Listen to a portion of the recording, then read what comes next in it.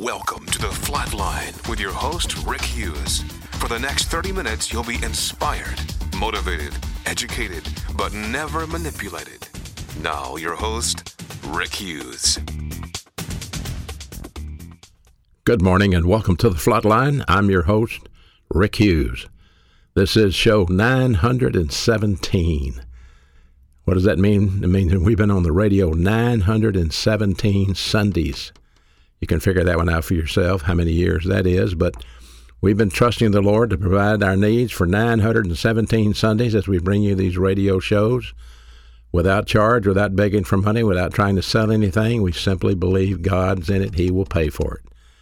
It's my joy to give you this information to help you verify and identify the plan of God for your life, not to try to manipulate you in any way, but to give you accurate information. Today, I want to talk about how to get wealthy. Everybody likes that. Let's get wealthy. I want to win the lottery. If I win the lottery, I won't be unhappy anymore. That's a lie. Lottery winners are very unhappy sometimes, but happiness does not depend on you having a lot of money. That's not the key to happiness. I'm going to show you today what is the key to having wealth in this life, and you will be surprised to see what God has to say about it. We'll start off with 2 Corinthians chapter 4, verses 7 through 11. You ready? But we have this treasure in earthly vessels. Treasure. Get that word, treasure. In earthly vessels, so that the expediency of the power may be of God and not of us. We are troubled on every side, yet not in distress. We are perplexed, but not in despair. We are persecuted, but not forsaken. We are cast down, but not destroyed. Always bearing about in the body the dying of the Lord Jesus, so that the life also of Jesus might be made manifested in our own bodies. For we which live are always delivered unto death for Jesus' sake, that the life also of Jesus might be made manifest in our mortal flesh. That's Paul writing to the church at Corinth in 2 Corinthians 4, 7 through 11. I want to break that down for you and show you what he's talking about, the treasure and all of this involved with it. But first, let me say this. We call this show The Flatline. If you've been a frequent listener, you're aware the flatline is a military metaphor referring to the main line of resistance built in your soul based on 10 unique problem-solving devices. These problem-solving devices are not some new discovery that we are trying to market or sell to you. They are simply biblical solutions to everyday temptations and everyday testing. I, myself, was first made aware of these by my pastor many years ago. He was the one that recognized these doctrines and presented them to his own congregation. And I learned under his ministry these concepts that I now present to you by this radio show. His name was R.B. Thieme Jr., and his church was located in Houston, Texas. He pastored that church for over 50 years, and his teachings are still available today through R.B. Thieme, Thieme, R.B. Thieme Bible Ministries. You can go to the internet and look them up. But that's where I learned this information. With his blessings, I reteach it to you. So let's look at some of these verses that we're talking about and try to develop what they're telling us. Paul stated in 2 Corinthians 4, 7 through 11, we have this treasure in our earthly bodies. Well, okay, treasure in our earthly bodies. The word treasure is the word thesaurus, the Greek word thesaurus, and obviously it's a word treasure. So what treasure is he speaking of? Well, in verse 6 of 2 Corinthians chapter 4, this is what we find.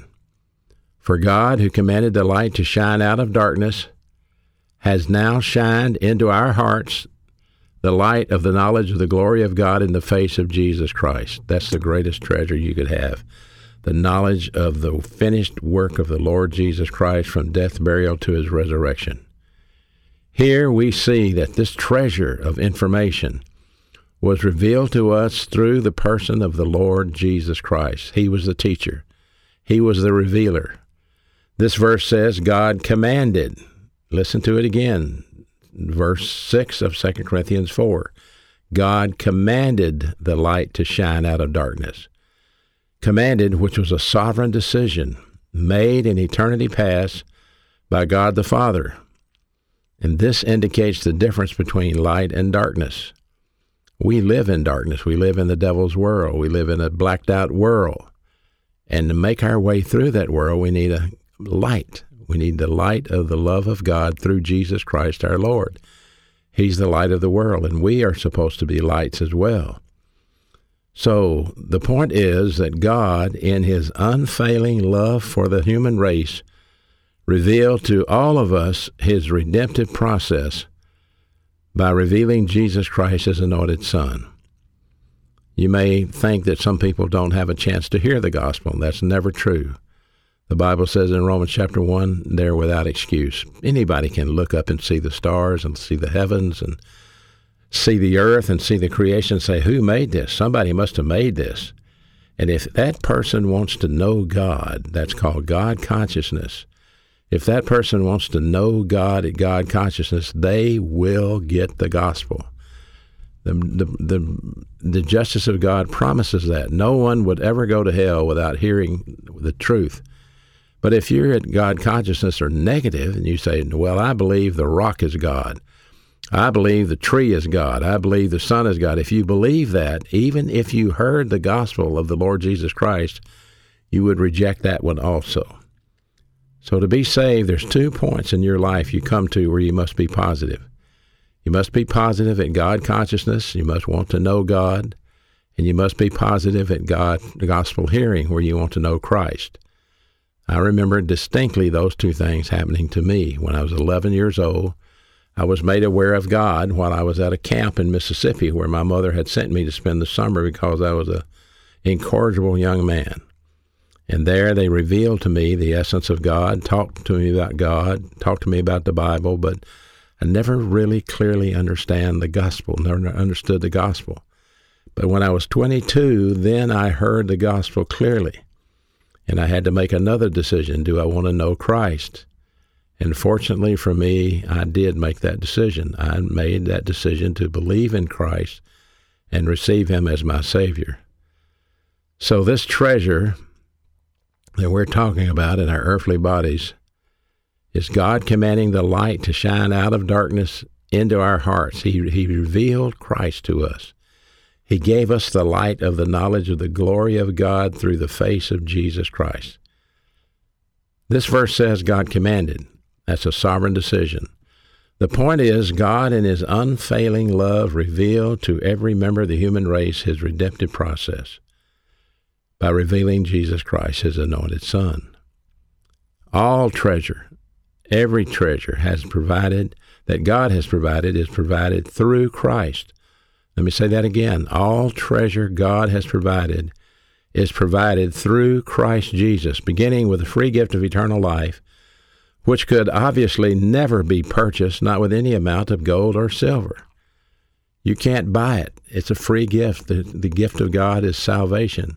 For by grace are we saved through faith. It's a gift of God, not of works, lest someone would brag about it. You can't buy salvation. You can't earn your way to heaven by being good. You're not getting credits every time you do good things. You're either in Christ Jesus or you're not in Christ Jesus. And that's up to you. The point is that God, in his unfailing love, provided the Lord Jesus Christ for the human race. All treasure that God has provided comes through Christ. So Paul stated in verse 7 that we have this treasure in our earthly bodies. And that's a direct reference to the confidence that we possess now in our souls based on God's promises, God's ordinances, God's words. See, once we believe in Christ, once we accept him as our Savior, the process is that we start accumulating information relating to the essence of God. You know, God said, I want people to know me and understand me. So yes, you know God. Do you understand him? Do you understand his sovereignty, righteousness, justice, love, eternal life, omnipotence, omniscience, omnipresence, immutability, and veracity? Do you understand that? Do you understand what those things mean? How can you love a God you don't even understand? I just gave you the essence box of God, 10 things that make up his essence. If you don't know what those are, you can't love God. You may have an emotional attachment to God. You may sing, "Oh, I love Jesus," but you don't really love him if you don't know him, if you don't understand him. We're not talking about an emotional attachment. We're talking about a mental devotion to the person of Christ. So keep that in mind. All treasure was revealed to us through Christ Jesus, and it's in our earthly bodies. See, once we believe in Christ, again, we accumulate information related to the essence of God so that we are built up in our souls. And the knowledge of these things is a great value. What's the value? Well, by understanding God, understanding his word, it fuels your faith. Fuels your faith. Say it again. The knowledge is of great value since it fuels your faith. God commanded the light to shine out of darkness, shine into your heart to give you the knowledge of the glory of God. That knowledge fuels your faith. Listen, faith must have something to act upon. And in this case, it's the revealed knowledge of Christ Jesus and God's redemptive plan through faith in the finished work of Christ on the cross and the way that he conquered all death through the resurrection. Yep, walked out of the tomb alive.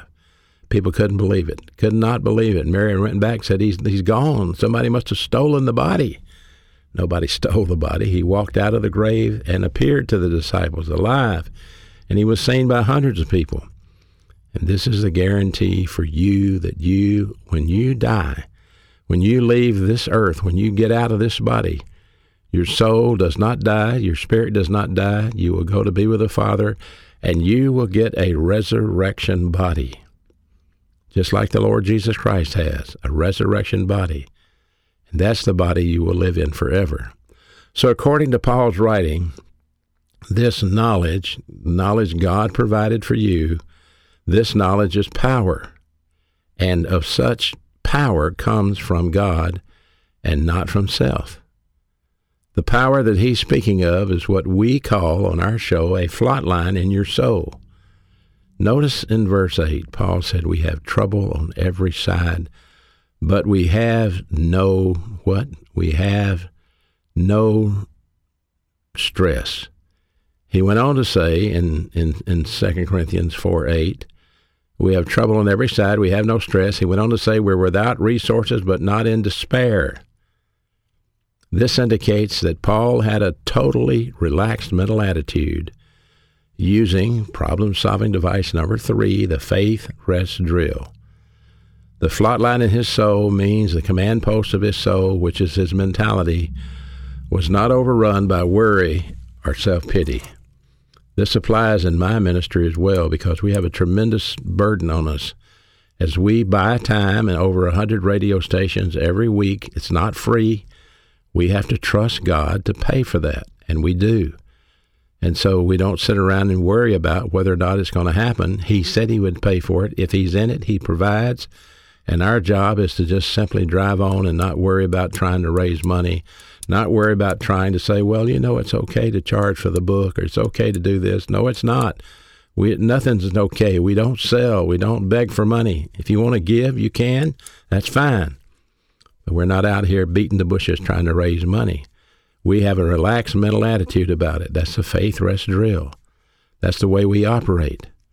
And that's the result of having a mature spiritual life. That's what God wants for you. He wants you to have a mature spiritual life.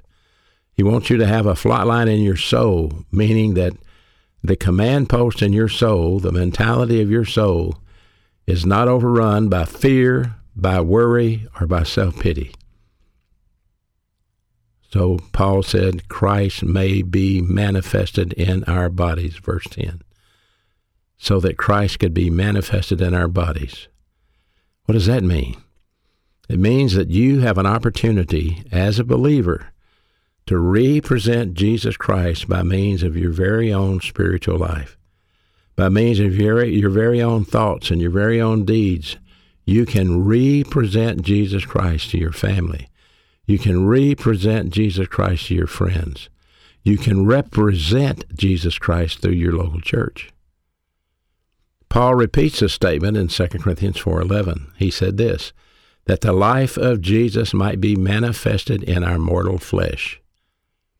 This statement is reflecting the problem-solving devices, number 10 especially, called occupation with Christ. So listen to these two verses. Verse 10, that Christ may be manifested in our body. Verse 11, that the life of Jesus might be manifested in our mortal flesh. Both of those verses in 2 Corinthians chapter 4. This is occupation with Christ, problem-solving device number 10. That's what it's teaching. My pastor said this many years ago. He said occupation with Christ is personal love for God the Son. And it comes from post-salvation, that's after you get saved, learning the Word of God. He had a big word. He used to use the word epistemological rehabilitation. I'd have to look that one up in the dictionary. But what it meant is by you continuing to study after you get saved, continuing to grow, continuing to learn, and changing the way you think. So occupation with Christ comes by this. When you study, when you grow, when you learn, you manifest the fact that the mystery doctrine of the church age has been and continues to be the number one priority in your life. And what is the mystery doctrine of the church age? What is that? Christ in you, the hope of glory. Listen, go look in the mirror. Christ is in you. He's in you. You are the light of the world. He's the light, and you are reflecting that light through you. That's your objective as a mature believer, to represent Jesus Christ to your family, to your generation, to those that know you. Got it? Number one priority in your life. Represent Jesus Christ. In verse 8 of 1 Peter chapter 1, here, listen to what Peter said about it. Even though you have not seen him with your eyes, you love him. That's occupation with Christ. Do you love him? You haven't seen him, and you love him. And though you don't see him now, you believe in him, and you greatly rejoice with inexpressible happiness and full of glory. That's exactly what occupation with Christ gives you. Inexpressible happiness and full of glory. You haven't seen him. And listen, if you've seen Jesus Christ face to face, you need to see a doctor, because he hasn't come back yet. He's still at the right hand of the Father. When he comes back, then you'll see him, and every eye will see him. But if you saw him out in the woods one day when you were walking through the woods, you need to see a doctor, because that wasn't what you saw. What you can see is God's Word gets your eyes of your soul to see the future, and your faith acts on that. The believer full of glory, what does that mean? What does it mean when he says, even though you've not seen him, you love him, and though you don't see him now, but you believe in him, you greatly rejoice, inexpressible happiness, and full of glory. Full of glory is an invisible glory to man, but it's very, very visible to the angelic creatures. It's the same Shekinah glory that filled the tabernacle in the Old Testament and now fills the temple of the believer's soul. You have a temple in your soul. It's a tabernacle in your soul. 1 Corinthians teaches you this. And the Lord Jesus Christ, the Shekinah glory, indwells you, lives in you. It's amazing. My pastor said these words years ago. Those who love Christ have made a role model out of our Lord. They are the believers who have true happiness and are spiritually self-sustaining. He went on to say this happiness is dependent upon the accumulation of the Word of God in their stream of consciousness, so that they don't have any garbage in their soul. What does that mean? It means that you have to clean out the garbage in your soul by learning God's Word. It's a filter process. The more the Word of God you learn, the more your soul becomes clean. So you make a role model out of the Lord by making him the number one priority in your life. Number one priority in your life. So the mystery doctrine of the church age, Christ in you, the hope of glory, that mystery doctrine is described as thinking the mind of Christ. That's what it's described as in 1 Corinthians 2:16. Listen carefully. For who has known the thinking of the Lord that he should instruct him?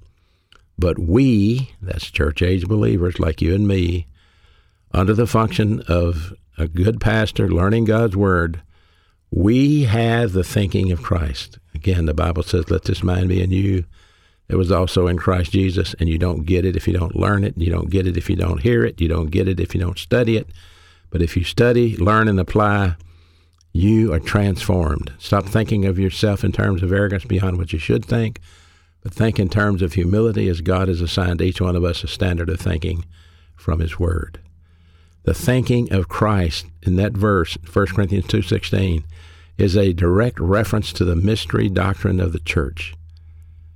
You and I cannot love Jesus Christ until we know how He thinks. Why? Because He's invisible. We can't see Him. But perception and metabolization of the mystery doctrine of the church, that's how we come to personally love Jesus Christ. Christ in you, the hope of glory. Christ in you, the mystery doctrine of the church. No one ever knew that before. No one in the Old Testament ever knew that the Shekinah glory of the tabernacle was going to come and live inside of the church-age believer. When you have the thinking of Christ, when you are occupied with Christ, in contrast to being preoccupied with people, when you get to that point in your life and you have the mental attitude, which is the thinking of our Lord Jesus Christ, then you develop the principles, the mind of Christ, thinking in the mind of Christ. If you think Scripture, you're thinking the mind of Christ. Something happens to you, what do you do about it? What do you do? Well, nothing that has happened to you is uncommon to man. God provides a way out. We go to the promises and we use faith rest. Our Lord Jesus Christ used a faith rest drill. Our Lord Jesus Christ stayed filled with the Holy Spirit. Our Lord Jesus Christ oriented to grace, taught His Word, had a personal sense of destiny, loved His Father, loved His disciples, shared His happiness with His disciples. That's what you have to do.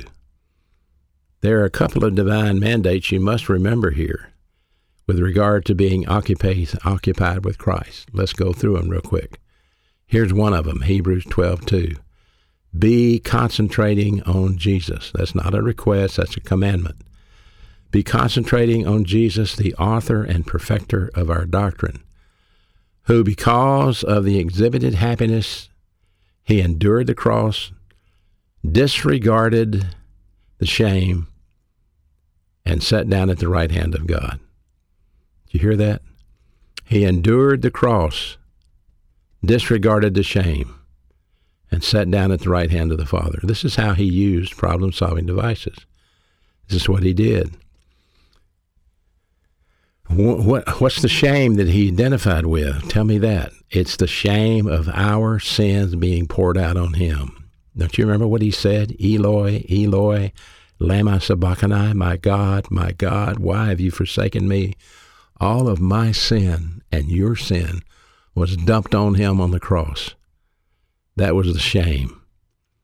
And then He endured that. And then He sat down after the resurrection at the right hand of the Father, and He's seated there today waiting the shouted order to go back. And He will come back, and He will take us home. 1 Peter 3:15, but sanctify, what does that mean? It means set apart as more important than anything else in your life. This has to be number one priority in your life. Sanctify the Lord Jesus Christ in your hearts. Your spiritual life depends upon encouragement in Christ Jesus. And encouragement in Christ Jesus comes from the Word of God given to church-age believers like you and me.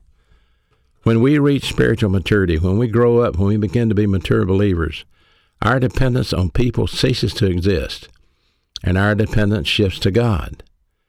Why? Because we made a role model out of the person of Christ. So occupation with Christ, problem-solving device number 10, is the key to encouragement in Christ. It doesn't depend upon any emotionalism. It doesn't depend on any other human works. Occupation with Christ is structured entirely upon your perception of the Word of God in your soul. And when you have suffering, when you have disaster, when you have shocks, when you have pressures, this is when the problem-solving devices come in to kick in that handle those problems, and they become encouragement in Christ Jesus. Listen, occupation with Christ is not going to some worship service and standing there with your hands up in the air singing, "Oh, I love Jesus" for 3 hours. That's not occupation with Christ. Occupation with Christ is acquiring the mind of Christ, representing Christ in the way you think and live your life. The attainment of occupation with Christ is gradual. It's not going to happen overnight. The Lord Jesus Christ, becoming your role model, starts out with the commandment in Ephesians 3:19. Come to know the love for Christ, which goes beyond gnosis, knowledge, so that you may be filled with the fullness of God. That's something you have to come to know.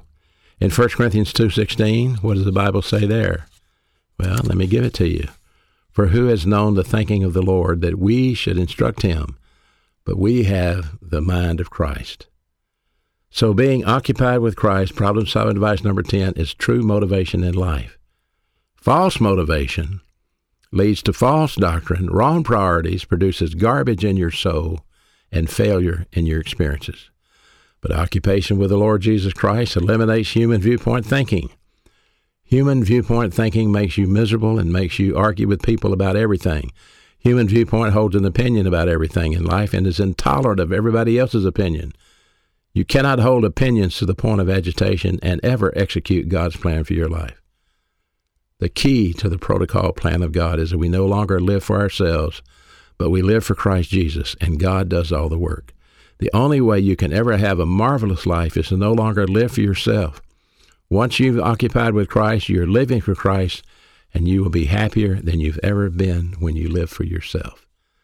Occupation with Christ is the greatest treasure man could possess, and it's available to you by learning to think like he thinks, or representing him in your own soul. I hope you're considering these things. There's a lot to say about it. If you need more information, contact me. You can always do that through our website, rickhughesministries.org. Thank you for listening to The Flatline with your host, Rick Hughes. If you'd like to contact Rick, please write to him at P.O. Box 100, Cropwell, Alabama 35054, or online at www.rickhughesministries.org.